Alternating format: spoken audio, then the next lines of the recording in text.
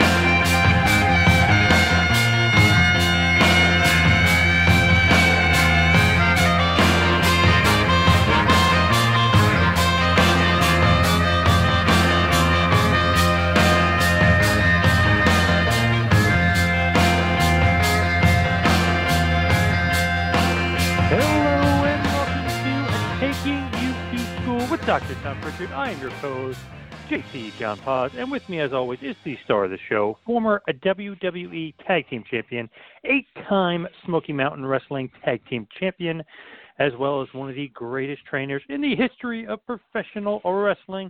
He is the Doctor of Desire, Tom Pritchard. Tom, how are you today? Doing tremendous as always. It's always a good day here in Knoxville, Tennessee, and I'm always looking forward to talking to you and seeing what we have next. Now, we will be getting into it in the coming weeks, but so many people have been talking about this FCW documentary, the stuff that they're doing on the network as far as WWE is concerned, and they're kind of all going back to that era. And so many people, including Natalya, including Tyson Kidd, including one Rob Naylor, they're all saying, I love that Dr. Tom is getting the credit he deserves. What are your thoughts on this? Well, first of all, I thought they did a great job on the documentary, and everybody involved who came down to talk about it here in Knoxville with us, man, they spent a lot of time, and I just had the opportunity to see it. And I tell you, it was a little overwhelming. There were times it was a little emotional seeing some of the pictures and reminding me of some of the memories that we had there.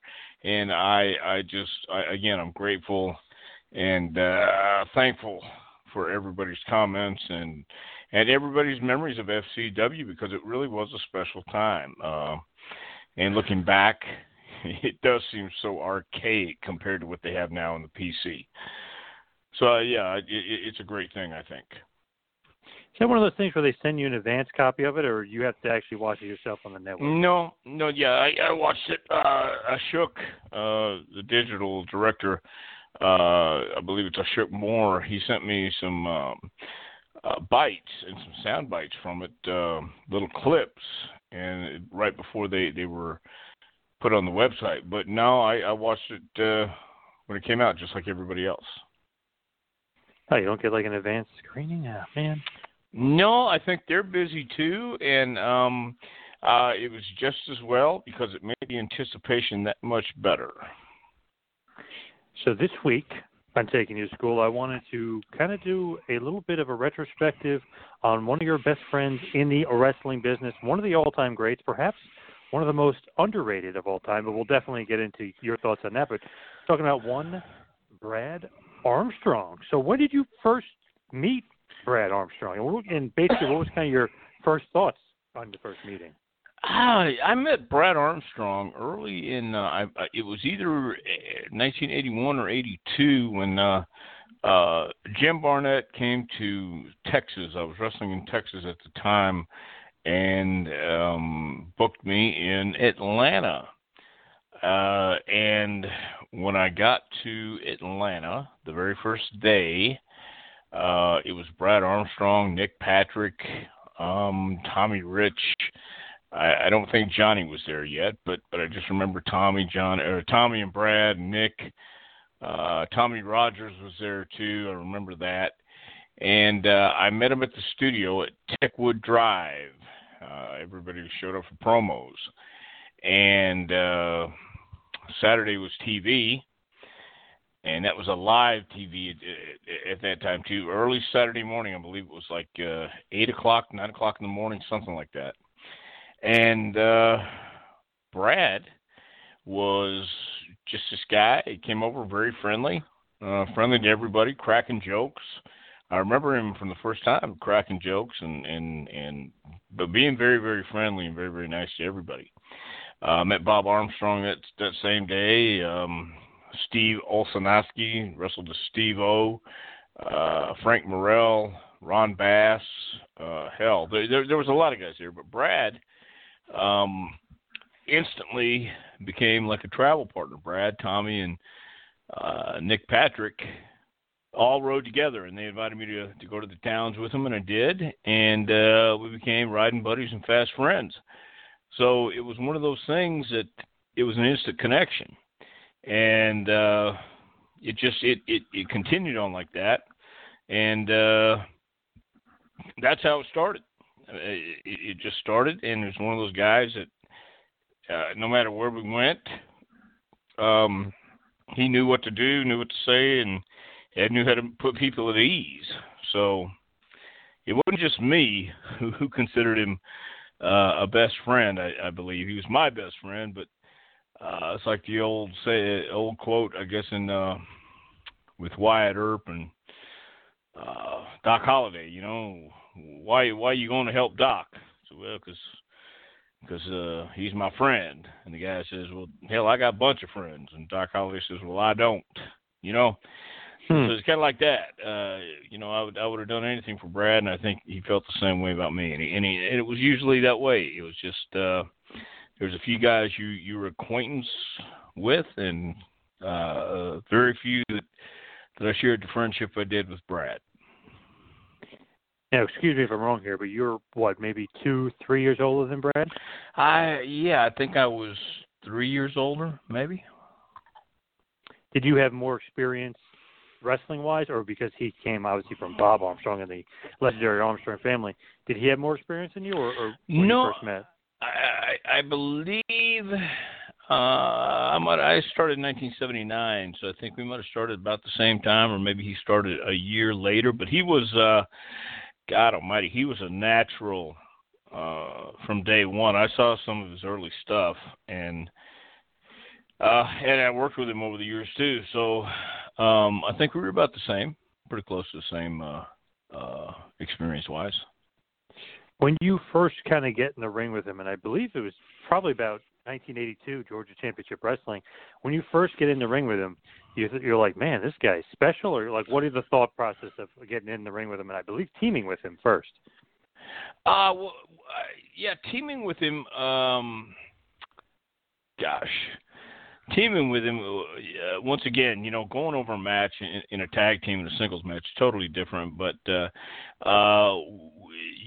I got the idea we were both gonna get equal amount of time, and he wasn't out there to outshine anybody. He did just by his work, but he wanted to make sure that everybody had a chance to do their thing. So I knew that had an idea, just because of his pedigree and who his family was, that he was a hell of a worker, and you could tell he was a hell of a worker just by watching him. But again, Bob Armstrong had this reputation. Even if you hadn't wrestled in Georgia or Alabama or any of the southern states like that, if you were in the business, you knew the name Bob Armstrong.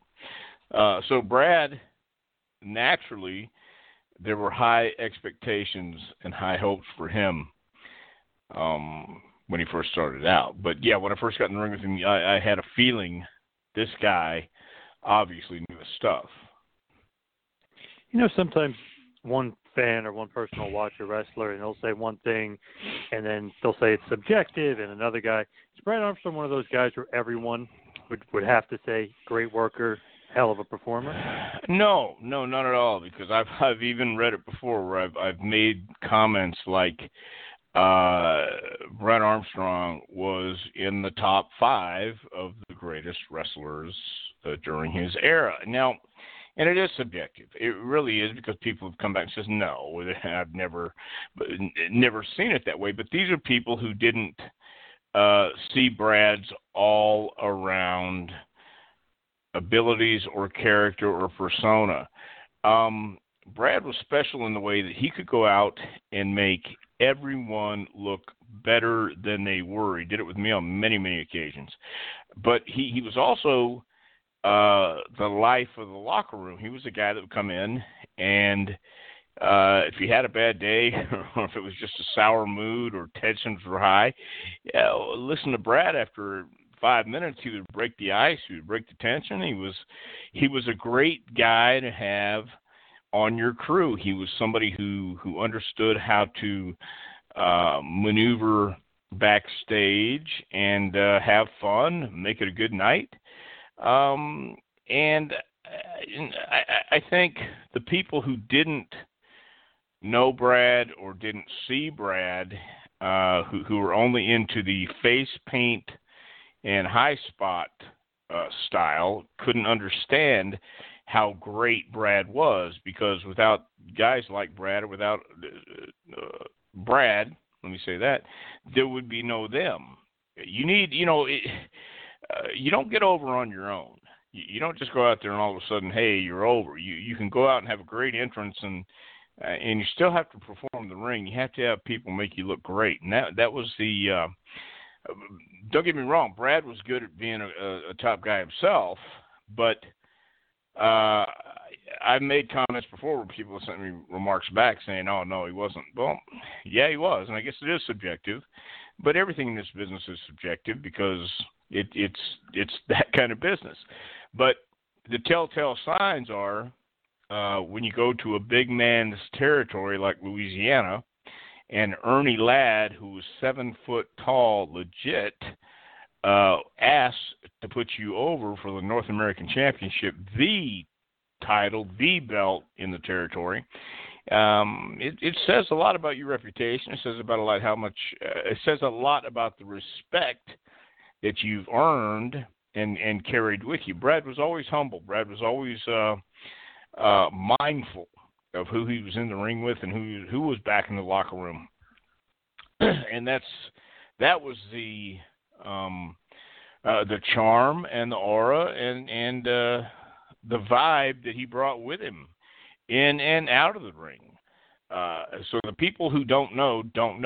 And another thing, Ric Flair would ask to work with Brad specifically, not just on TV. I'm talking about on house shows when he would come to the Continental Wrestling Association, Continental Championship Wrestling in Birmingham, Pensacola. At that time it would usually be Ron Fuller, Jimmy Golden, Bob Armstrong, and Robert Fuller who get the title shots. And Rick would ask to put Brad on some of those matches, and because twofold, Rick enjoyed working with Brad, but he also wanted to make Brad, and he did on more than one occasion. I saw it. I've seen some great matches go over an hour with Ric Flair and Brad Armstrong. So it is subjective. I'll give you that. But the ones who know and the people who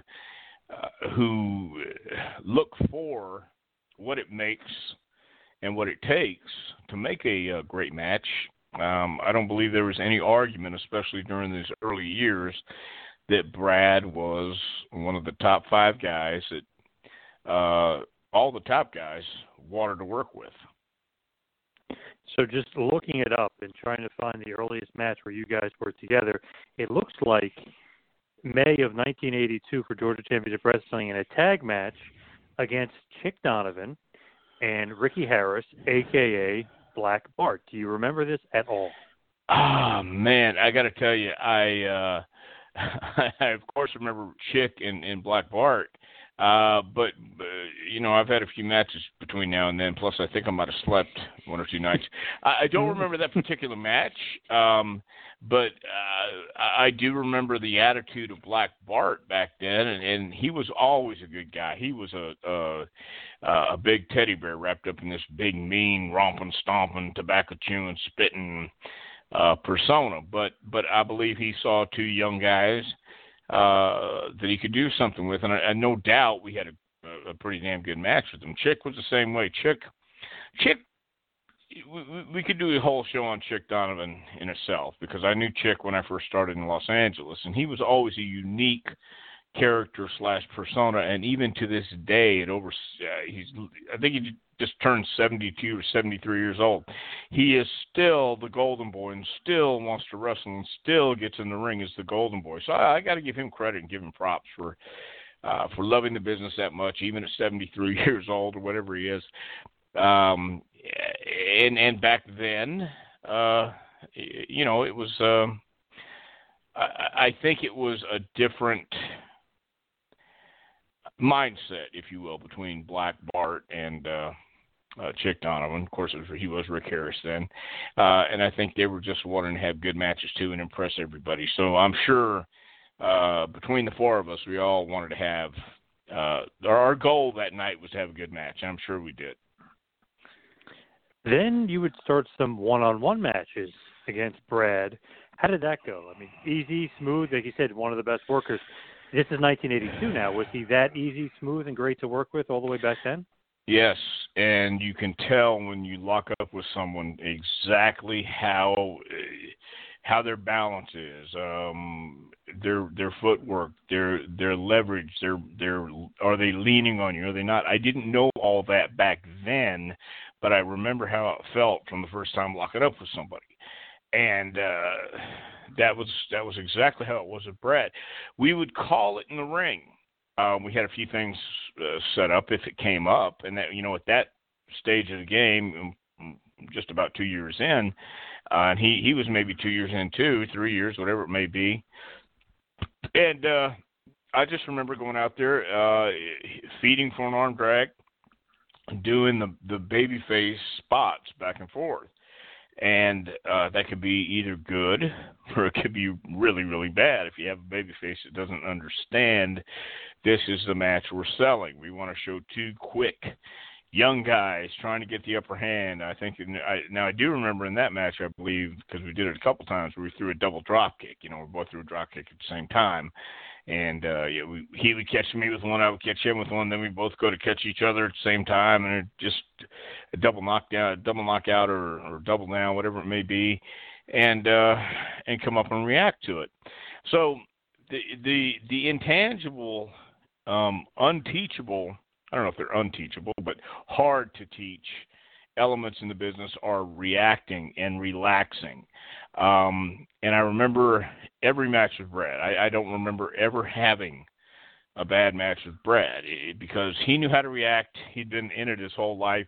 I had watched my whole life, and I think we both were reacting accordingly and naturally.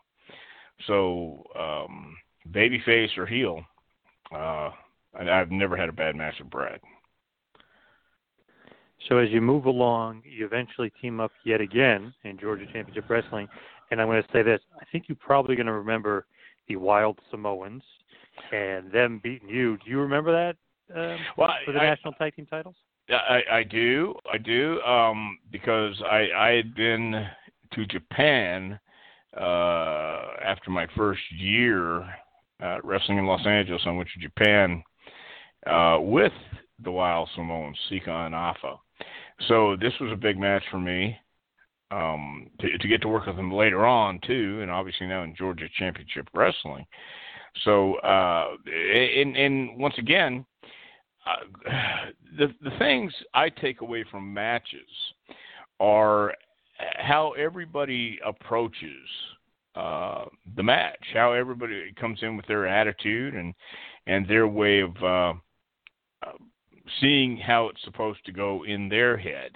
And again, Afa and Sika were old pros, and they understood what it took, and they were going out and working for the match. And they knew they had two hungry green guys, and Brad and myself.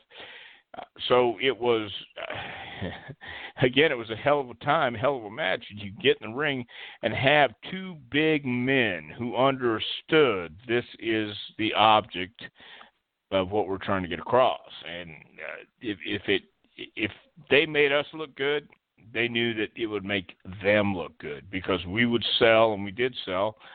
And that was the idea. So yeah, the only thing I can say about that one too is it was a pleasure to be in the ring with three great pros. I'm talking about the Samoans and Brad.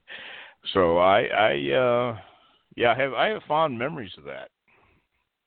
Whenever I talk to a wrestler, and we always talk, the Samoans, obviously been around forever, even each incarnation of Samoans wrestling forever, I always say, wow, they look like they're so stiff in the ring, or you look like you may have to worry about them. Afa and Sika seem so intimidating, especially when I was a kid as a fan. My God, these two are scary. Any of that intimidation real? Are they stiff at all? Because, it looks like they are, but, maybe I'm completely wrong. Well, yeah, you're completely wrong. At least with us. Now, I will say this: if you get on the bad side of any of the Samoans that I know they're very capable of being stiff. I've seen Yokozuna when he was Kokina slap a guy down a flight of stairs in Pensacola.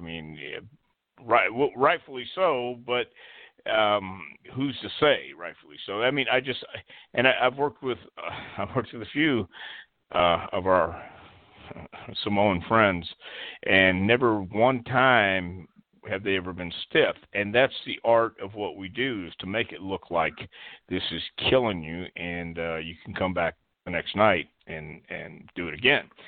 So, and if they wanted to eat you alive, and if they wanted to make you look bad, and if they didn't want to cooperate, by God, you're going to have a long night.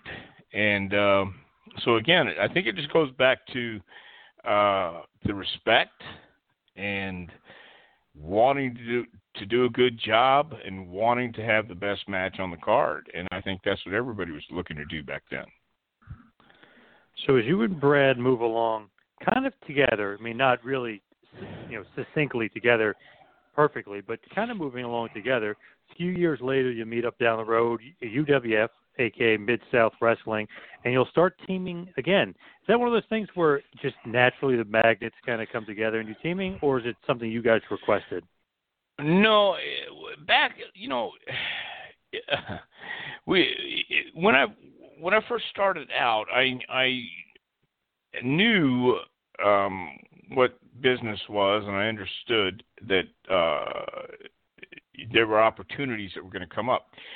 But I wasn't really in tune with what I needed to do at that time. But when we got hooked up in Louisiana, Mid-South, I had just come back from doing a year in Portland with Don Owen, and came in, and there was not really a position open. But, looking back on it, Bill Watts was, for all the criticism, and I don't know that there's that much criticism, but I've read some criticism about him. All he really asked of you is to work hard and do your job, show up on time, and he would give young guys an opportunity. So when I came back to the Louisiana area, I moved in with Brad Armstrong and Tim Horner. We were living in Shreveport, I believe, and we were making 3,000-mile weeks. You hear about that, and people wonder, well, how the hell did you do that? Well, you get in your car and you go. You go to the gym, and you leave from the gym with your bag, and you go to the next town, and the next town you find a gym. It was great. And being young guys, Watts was looking for the next thing. This was right after the Rock and Roll Express, Midnight Express year-long angle, and they'd just come off the best year ever. So, when you have it so hot, eventually you're going to cool down. I understood that. But I was there and having a good time, and I think it was just natural to put two young guys together as a tag team on TV, and a couple times we did in house shows, and just to see if there's any chemistry there. And that's what you did back then, and that's kind of what they're going back to now. Experimenting. I think the PC probably has the opportunity to do that even more so, having shows at Full Sail and having these spot shows and house shows around the country. So it was just it's one thing about the business that you'll I don't think will ever change is you'll always try new things. You'll try this combination, that combination, see what works and see what doesn't. And it's kind of like you try a bunch of things and keep what works. And Brad could work with anybody, whether it's being a team or in a singles match. But Mid-South was a great opportunity. Like I said, that was when he first got there. They put him over Ernie Ladd, 7-foot tall monster, 300 pounds at that time, and Ernie could have gone out and beat him in 30 seconds or 3 seconds, but he didn't want to. He didn't feel the need to. Didn't feel it was right. And to be able to team with Brad there after he had already been put over like that, I thought, oh my God, here's another great opportunity. It is kind of like a big sign of respect. Ernie Ladd, the big guy in the big man's territory during that big man era, losing to the small man and Brad Armstrong. I mean, that's you're right. Ton of respect, and obviously they saw something in him big time. Yeah, and I don't know that anybody can really grasp that today because the business has really changed so much, and granted the world's changed. But, it said a lot for Brad Armstrong, but I think he would have still he would have had that respect again today, and it just goes to show because you have Road Dogg and you have Scott, also now WWE, and they're highly respected as well. So, I mean, the whole family earned respect wherever they went. They commanded respect just by not just what they did in the ring, but by the way they handled themselves backstage. And Bob, no doubt, well, he was the leader of the clan. He was the leader of the family. He was the leader of the locker room. So it just carried down. It carried down to Brad, and it carried down to all the brothers. As you're in Mid-South, there's other teams, like you mentioned, Rock and Roll Express, Midnight Express, Jack Victory and Jake Roberts, who you guys take on, was a team. The Dirty White Boys, who was Lynn Denton and Tony Anthony. So they got a pretty good tag division at this point. So it is kind of cool to see them testing it out and seeing, okay, maybe these two guys do have it. You know what I mean? Like that's like a really good sign you're in there with all those other great teams. Yeah, it really was. But once again, it's one of those things that you have to recognize and you have to take advantage of. And I think, I know, especially at that time, I was just happy to be there. And you can't be complacent. You can't be just happy to be there. Brad had already had his run as North American champ. Brad was still in the mix. DiBiase loved working with him. Everybody loved working with Brad. So, but you have to recognize and you have to step up, and Brad was already he was in the mix. He's going to be in the mix. So it was great. It was a great opportunity, and the opportunity I got in Mid-South with Bill Watts coming to me. I'll never forget this. After a match one time with Ed Carr-Boo, I think it was Ed Carr-Boo Thompson or Harris or whatever it was. And he asked me if I ever thought about being a heel, and I said every day. He goes, yeah, I can see it when you walk out. So we're going to turn you heel at TV. And I said, great. And that opened up things. And then as I got to be a heel, I turned on Tim Horner. The angle didn't go so smooth, but I dropped him on the guardrail and didn't work the way we wanted it to work. But it still got the point across. And then that opened me up to working against Brad and working against Tim. What are your thoughts on Tim Horner? I know Jimmy Cornette, not the biggest fan of him in the world. What are your thoughts on Tim? Tim was a tremendous worker.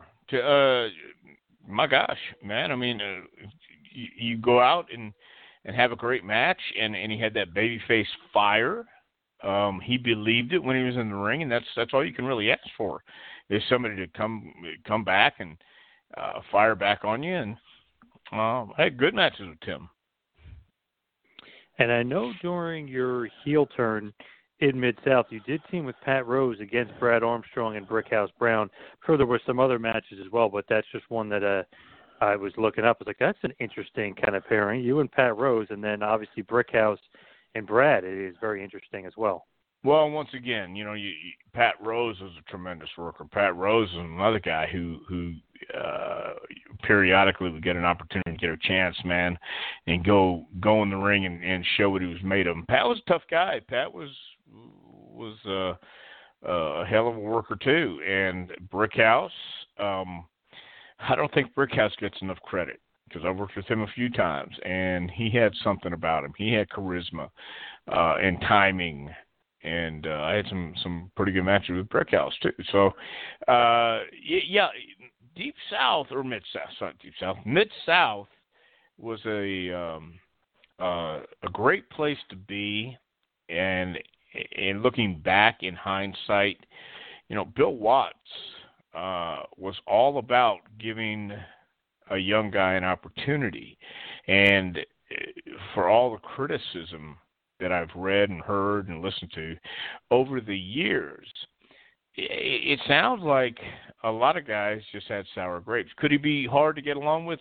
No doubt. If you're in a top position, you think you're not being treated fairly. Well, it's not your territory. You're not the boss. You're pretty much I don't want to say employee because we were all independent contractors, obviously, but you still have to know that this guy's giving you an opportunity. Bill Watts is giving you an opportunity to make your way, make a reputation, and earn your way. He did it with the grappler. He gave the grappler his gimmick with the boot, the loaded boot. I mean, he's given Jerry Stubbs an opportunity. He's given Bob Sweetan, Buck Robley, so many guys through the years. Brad Armstrong, and of course Tim Horner too, giving us all an opportunity, and you have to realize that opportunity when it comes in your lap, and you can't just let it sit there. You have to act on what you're given, and guys like Brad did, and guys like Pat Rose did, and I wish I would have. So there we go. Better tag team, you and Brad, or the Lightning Express of Brad and Tim Horner? I always thought me and Brad were a better tag team, but I'll say that always because I thought I was a better tag team. No, the Lightning Express was what it was. I mean, you had two guys who were friends and they'd known each other for a long time, and it was an opportunity for them to be used into working against other teams. And I thought Tim and Brad were a great team. But I thought I'll always say that just so it pisses Warner off. King Kong Bundy told me, obviously before he passed, he had mentioned to me that Tim Horner, and this is crazy that he remembered this, and I don't even remember the year, but he knew the exact year and basically the month. Tim Horner ratted out Bundy that he was late for a bus to Bill Watts, and he never forgot it. Oh my God! 35 years later. Wait a minute, he I'd never heard that. No, yeah, it doesn't surprise me, but I never heard that. I mean, because when Bundy saw him at WrestleCade, it was not last year but the year before. He went up to Horner and was like having words with him. He said, "You don't remember 1984? You ratted me out." Like he was like still pissed about it. He was running late. I guess Horner wanted to leave or something, and he ratted him out to Bill Watts. Wow. Well, I don't know what to say to that. Although I'm not shocked. I mean, here's on a side note.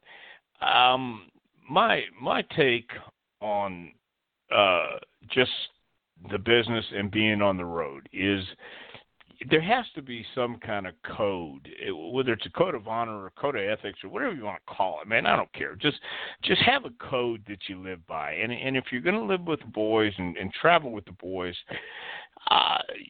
you better know where you stand, and they better know where you stand. So I always took it as like a band of pirates sailing down the road in their pirate ship, in the car, whatever you want to call it.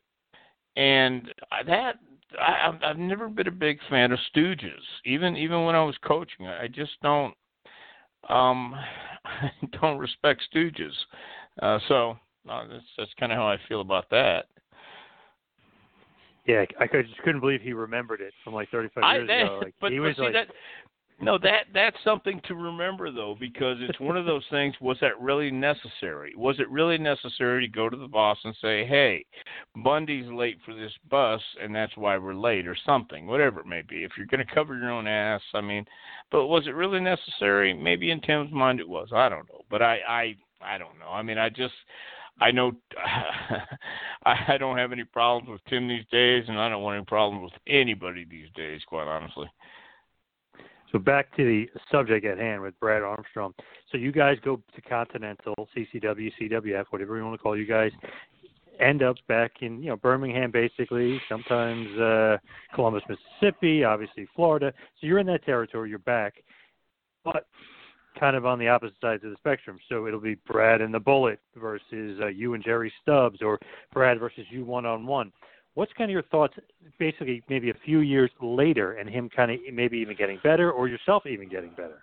Well, let me just say this. First of all, I broke my ankle in Louisville, Kentucky, prior to going to the Pensacola Continental Wrestling Association. I keep forgetting. Continental Championship Wrestling is what I went for, or CCW, the first time. Brad called me while I was taking 6 weeks off during my ankle being broke, and asked me if I planned to go back to Tennessee. To which I said, well, I wasn't really wanting to, but what do you have in mind? And he said, would you like to come here? Which Bob was booking Pensacola at that time. That was Birmingham, Pensacola, Mobile, and that part of the country. You had Robert and Ron Fuller. You had Jimmy Golden, Jerry Stubbs, who I'd met in Tennessee, and you had Brad, Scott, Steve, Bullet, and they said, we want you to come in and work a program with Horner. I said, God, that'd be great. So, I'm coming off this broken ankle, and I believe I got the cast off 2 weeks before I went, and I'm going to the gym, and I'm trying to get in shape, and I'm a little leery of my ankle. I don't know what it's going to be like. I know the Armstrongs, but I know Jerry, and I've heard about Pensacola. I've heard about Robert Fuller. Robert Fuller has a reputation in the business as just being one of the funniest, enjoyable people to be around, and he was, and he is. But I was a little apprehensive because I wasn't sure what to expect.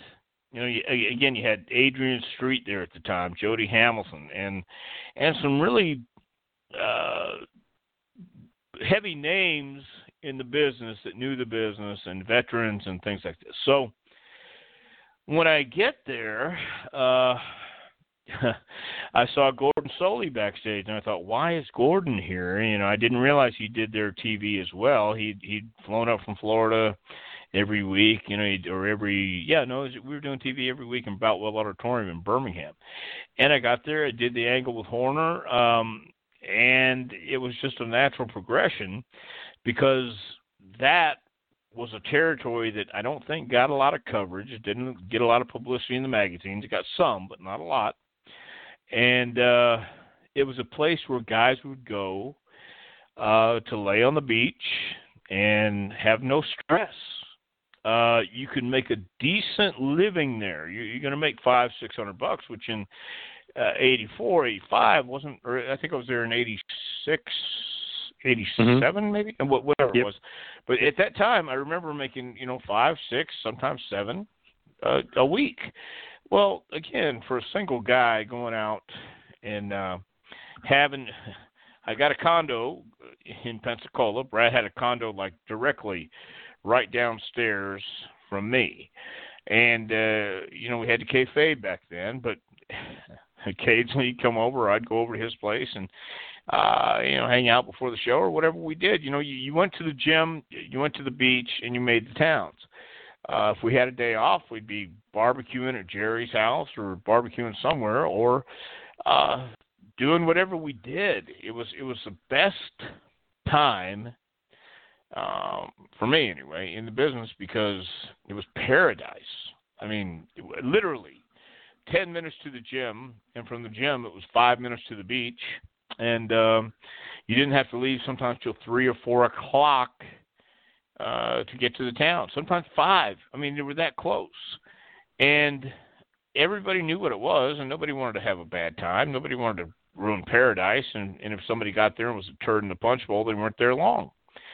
So, yeah, man, then I got to work with Brad in tags. I got to work with Brad in singles, and I got to work with everybody there who was very, very cool and very, very professional. We got there when we got there and did our job, and at that time it seems like the houses were pretty damn good.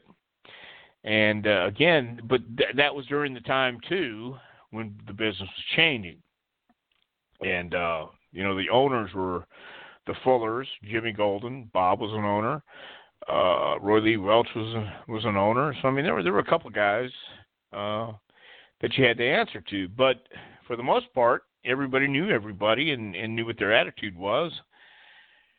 So it just made it that much better. And it goes back to, it doesn't matter how good you are in the ring. It's what you do in the back and how you get along with others. Because if you can't play well with others, you're not going to be there long. So CCW, great territory to work. But you really don't see Brad for about 8 years or so as far as in-ring wise.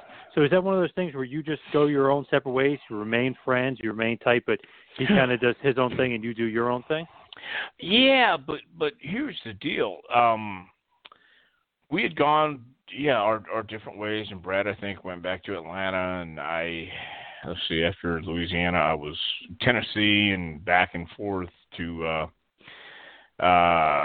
wherever I wound up.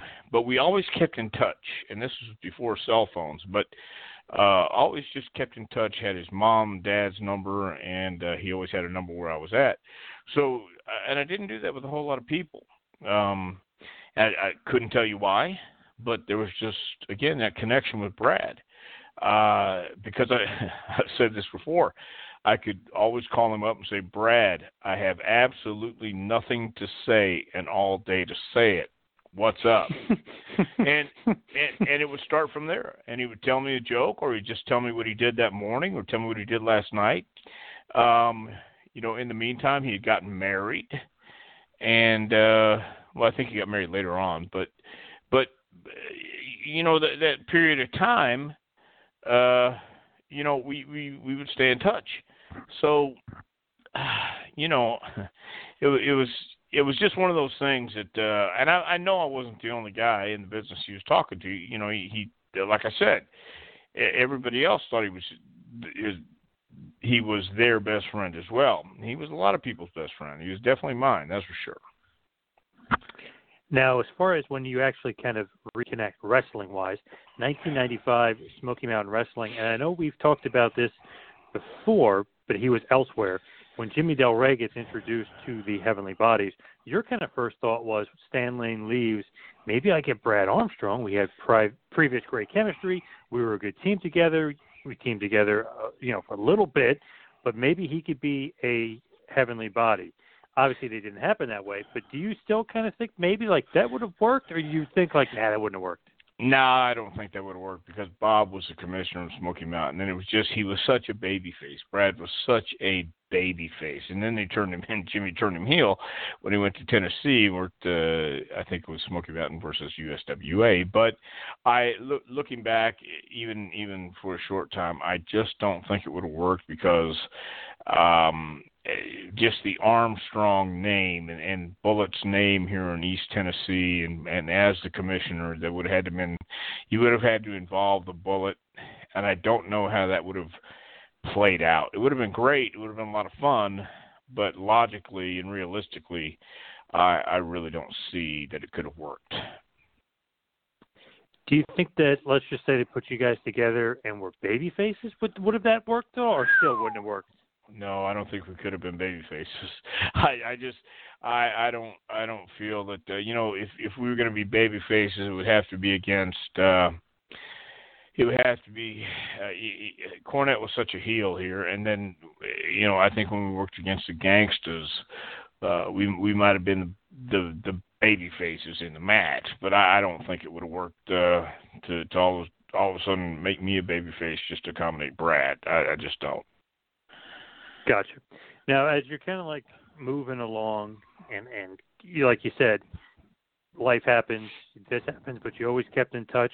You mentioned how he was outside of the ring. How come that never kind of translated inside the ring? You know what I mean? Because you said he was fun-loving, charisma, the life of the party. He never kind of came off that way on screen. That was a big mystery to everyone. Everyone. And I remember Michael Hayes and I had this conversation on more than one occasion after having some very nice Japanese food and maybe some sake. But Brad just could not translate what he was like backstage in front of the cameras. They tried him on commentary for the syndicated shows at WWE. And he tried. I remember hearing him and Taz go back and forth, and Brad would try and make a shot and be like he was backstage, but it never gelled. It never worked. And part of the explanation I came up with was that Bob was such a tremendous worker and such a presence in the dressing room. He was a no-nonsense guy, Bob was. And when he would go out and cut these promos, now he knew how to cut a promo that was serious and legit, but he could also make it entertaining and something to remember him by. But I know that Brad absolutely revered Bob, respected him. He was like a superhero. And he was like a superhero to a lot of the boys in the back. He carried himself that way. He had this badass attitude. Great guy. Bob was a tremendous guy. But I've seen him on more than one occasion where he was pretty scary. And in fact, real quick, if I can tell you a story, we were I think doing a tour in Columbus, Ohio. And it was myself, Kevin Sullivan, Bob Armstrong was driving, and Brad was in the front seat of the car. Kevin and I are in the back seat. We're coming back from the gym, and we need to get over in the left lane for the turning lane to get to our hotel. Well, Bob turns over, and he cuts off this motorcycle. And the guy on the motorcycle has his girlfriend on the back, too, and the guy had his helmet on and said something, and Bob, waved at him in the rearview mirror, like, "Sorry, bud, sorry." And as we got to the light, he looked in the rearview mirror and says, "Well, you son of a bitch," and jammed it into park. Gets out of the car, and Brad's going, "Dad, no." And he goes back. Kevin and I we're watching him. Brad's getting out of the car, too, but he's going, "Dad, please, no, get in the car." And Bob goes over to the guy, grabs the guy by his lapels, picks him up, points in his face, boom, puts him back on his bike, gets in the car, jams in the drive, pulling the hotel, doesn't say a word to any of us, and storms back into his room. Now, I don't know too many people. I mean, I do know, but this was the first time I'd seen it up close and personal. I don't know too many people that would want to mess with Bob. This guy had no idea who was driving the car, but Bob was fearless, and he translated that, he communicated that, he emitted that vibe every time he walked in. He was funny, he could be entertaining, but he could turn on a dime like that. And I don't know if that had anything to do with Brad going out and wanting to cut a serious promo, in front of people and show that he's this guy and this tremendous worker. Brian Road Dogg followed Bob's footsteps in the Marines and did everything from go to the Gulf War to come out and be a success. He could be entertaining in front of the camera, cut promos and do the entertainment factor in the ring, whereas Brad, and all the boys will tell you this, all the brothers will tell you this, Brad was the best worker out of the bunch, with the exception of Bob. Bob was the man, but Brad was out of all the boys the best worker, and Brian was the best entertainer. They'll say Brian got the gift of gab and knew how to command it in front of the camera and backstage. Brian has a load of personality backstage too. But I think with Brad, it could have been with that, he was the first one to start wrestling with Bob, and he started teaming with Bob at an early age and went on the road with Bob. And I was intimidated by Bob in the beginning too. And even there were still some times that even later on, I was going, oh, shit, I don't want to say the wrong thing here. So, that could have something to do with it. But, Michael and I just assumed that it's that roadblock that you either get over or you don't. And unfortunately, he just never was able to cross over and make that connection. I think it's just so interesting, and that's kind of like a good lesson for professional wrestlers or aspiring professional wrestlers out there. He said Brad is the best worker. Brian, the Road Dogg, is the best entertainer. Well, Brian made a huge career for himself and became very famous in WWE for all those years. And obviously, it's Outlaws DX. He had a huge run. So is that one of those cases where, like you said many, many times, in ring may only be 10%? Is it just a charisma factor? If you can translate that in the ring and to the crowd, that will do you more favors than just being a good hand?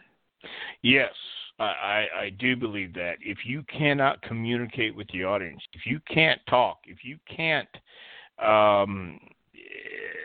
reach your audience, then it's not going to matter, because that's what this is. And, there's a lot of intangibles and a lot of elements that people don't see or people can't realize, and they think, oh my gosh, that can't be the case. Well, yeah, actually it can be the case. Dusty Rhodes never had a great body. Dusty Rhodes had charisma. Dusty was a great worker, though, especially for his size and especially for what he was portrayed as. I mean, to have the gall to call yourself the American Dream. Well, he not only had that gall, but he had that confidence, and that's what you need to have. And while Brad had confidence backstage and understood that that's what it took to keep the night going, if you will, to keep the boys laughing, joking, whatever it may be, man. It may, backstage plays a huge part.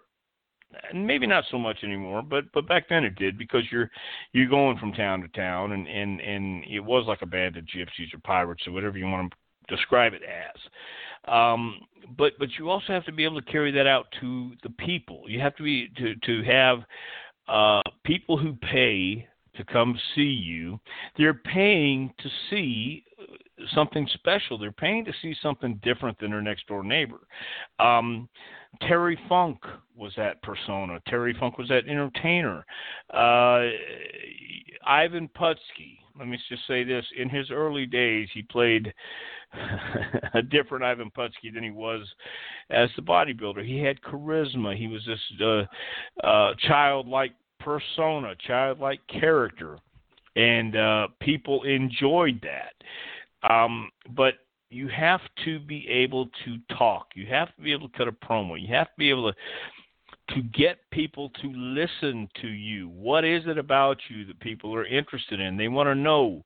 Again, I have to hang my hat on this again, because in his early days with Van Halen, David Lee Roth could tell you a story. It didn't matter what it was, and it didn't matter because he was working too. Man, it's all rock and roll and wrestling together.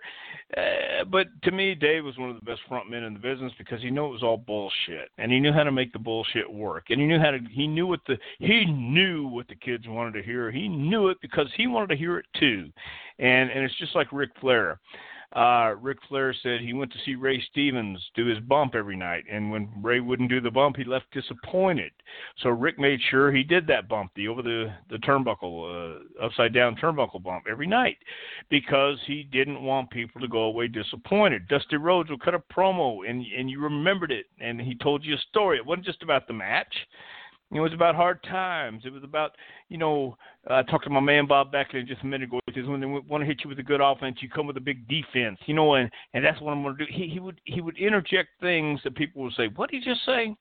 And they'd want to listen to it, and they'd want to come back and see him again. And he would wear the fancy robes, and he would wear something nobody else wears. And that's what the business has always been about, and I think that's what's incredibly missing today is too many guys are getting scripted words that don't always fit how they feel, and the guys who can communicate how they feel and make it interesting or at least alluring, like, what is he saying? How is he doing that? Don't tell me how the trick was done. Don't show me the magic. Just perform it, and perform it well enough to where I forget about even how it was done, just because it's natural, because it's you. If Brad could have done what he did backstage, he would have been the absolute best, in my opinion. But he was one of the top five, and he was one of those guys that top guys, no matter who it was, whether it was Flair, DiBiase, Jake Roberts. I mean, good God Almighty! There's another guy, Jake Roberts, who could cut a promo backstage and could be entertaining backstage and intriguing and mysterious, and knew he had the boys because it was all that kind of game, and go out and do the same thing with the audience. So I mean, we're working 24/7, even if we don't know it. And Brad was working. But I think he just had one persona in mind, and when he went out in front of the cameras, man. So it's the greatest business in the world, and it can be the most horrible business in the world because it drains you. It's emotional. It's feeling and really being a part of it. And Brad gave his heart and soul every time he stepped in the ring. And I just wish he would have done it when he was cutting promos, because I know he felt it. You just have to be able to let everybody else feel it too, or make them feel it. When is the last time that you ever saw Brad Armstrong? I had his last match on, he died November 1st. I had his last match. I talked to him the night before he died, Halloween. We had just moved from Tampa, got here Halloween, and he called me that morning, and we had just gone to bed. Like, we got in at 5 o'clock. We had a cab in Pigeon Forge before our place was ready, and he called me about 9, see if we made it in. And he says, all right, well, I'll call. I told him I'd call him that night, and he said, well, I'm taking Jillian out, his daughter, out trick-or-treating, so maybe I'll just call you when I get back. And he didn't. But I saw the next day is when I found out. But I saw him. I had his last match. It was October 27th in Pell City, Alabama. It was me and Micah Taylor against Brad and Mad Dog. So that was in 2012. And then on November 1st, he passed away. So, yeah, that was it, man. I mean, I talked to him October 31st, and that was the last time. Wow, very kind of like freaky, very like powerful, very emotional too. I mean, whew, that's horribly emotional. Crazy. Terrible. Yeah, geez. Yeah. It was the worst day of my life, man. I can honestly say that. Do we know what the cause was? Was it a heart attack? What was the? Do we even know? Yeah, it was a heart attack, sudden heart attack. So that's what it was. Some preconceived like condition, or do we know any of the details? Well, yeah, I think again, going through the business, and who knows? But I mean, all throughout the years, we've all been in the business. whether it was strenuous or whatever it might be. I think he had an enlarged heart, and I remember after the match in Pell City, he seemed to have indigestion, but we all have indigestion from time to time. We don't think about it. I never thought about that at all. So, I mean, nobody knows. Nobody really knows, and that was the results of an enlarged heart and having a heart attack. Was he a steroid guy at all? Because he did have a great physique. I'm sure he did. I mean, but I never did steroids with Brad, and I never saw him do steroids. But I mean, we're not going to be naive. I don't know for a fact. We can all assume all we want, but we know what we do when we assume. So, only he knows for sure. But the cause was heart attack. Was he kind of a big recreational drug user? Because, obviously back then that was kind of the thing with a lot of wrestlers, how you get from town A to town B, and it's a lot of traveling. Well, sure. I mean, we all smoke pot. It was just a natural thing. But, he had everything to live for. His daughter, his wife, he adored his daughter. He took his daughter to school every day. But, later on, I think we all realized you can't keep doing what you're doing forever. So, but, yeah, we all smoke pot. And did we drink? Of course. And but other than that, no, I think Brad was pretty healthy up to then. Yeah, so many wrestlers will list him as their favorite or one of their favorites, and sometimes it'll surprise you. But then, if you're like a real true wrestling fan, you're like, okay, night off, easy work, easy to be in the ring with, great worker. So do you tend to hear that a lot? Was he like truly an underrated guy within the wrestlers in the business? Yes, most certainly. That's the thing. It's like today's fan who have no idea of what, there's really no point of reference. It's a different style. It's a different business. It's a different look. It's a different presentation than it was back then. But the idea was to go out and have a match. And, you were asking earlier about, like, the Samoans. Were they stiff? It looked like they were really killing you. Well, that was the idea. That's the way it's supposed to be. That was the way it was supposed to be. And so when I say or when anybody says anything about Brad Armstrong, because he didn't get the recognition that some guys did, they don't understand how good or how great he really was, because he wasn't Hulk Hogan, he wasn't Rick Rude, he wasn't Sting. No, but he could take Hulk Hogan, he could take Rick Rude, he could take Sting and make them look better than they were. And that's a talent in itself. That's the art of the business. If you don't understand that, and you've never had a reference point to say, hey, this guy is really great, had one of the best drop kicks in the business, could throw a hell of a punch, could make anything the guy did to him look like $1 million, then you don't understand it. I mean, it's all about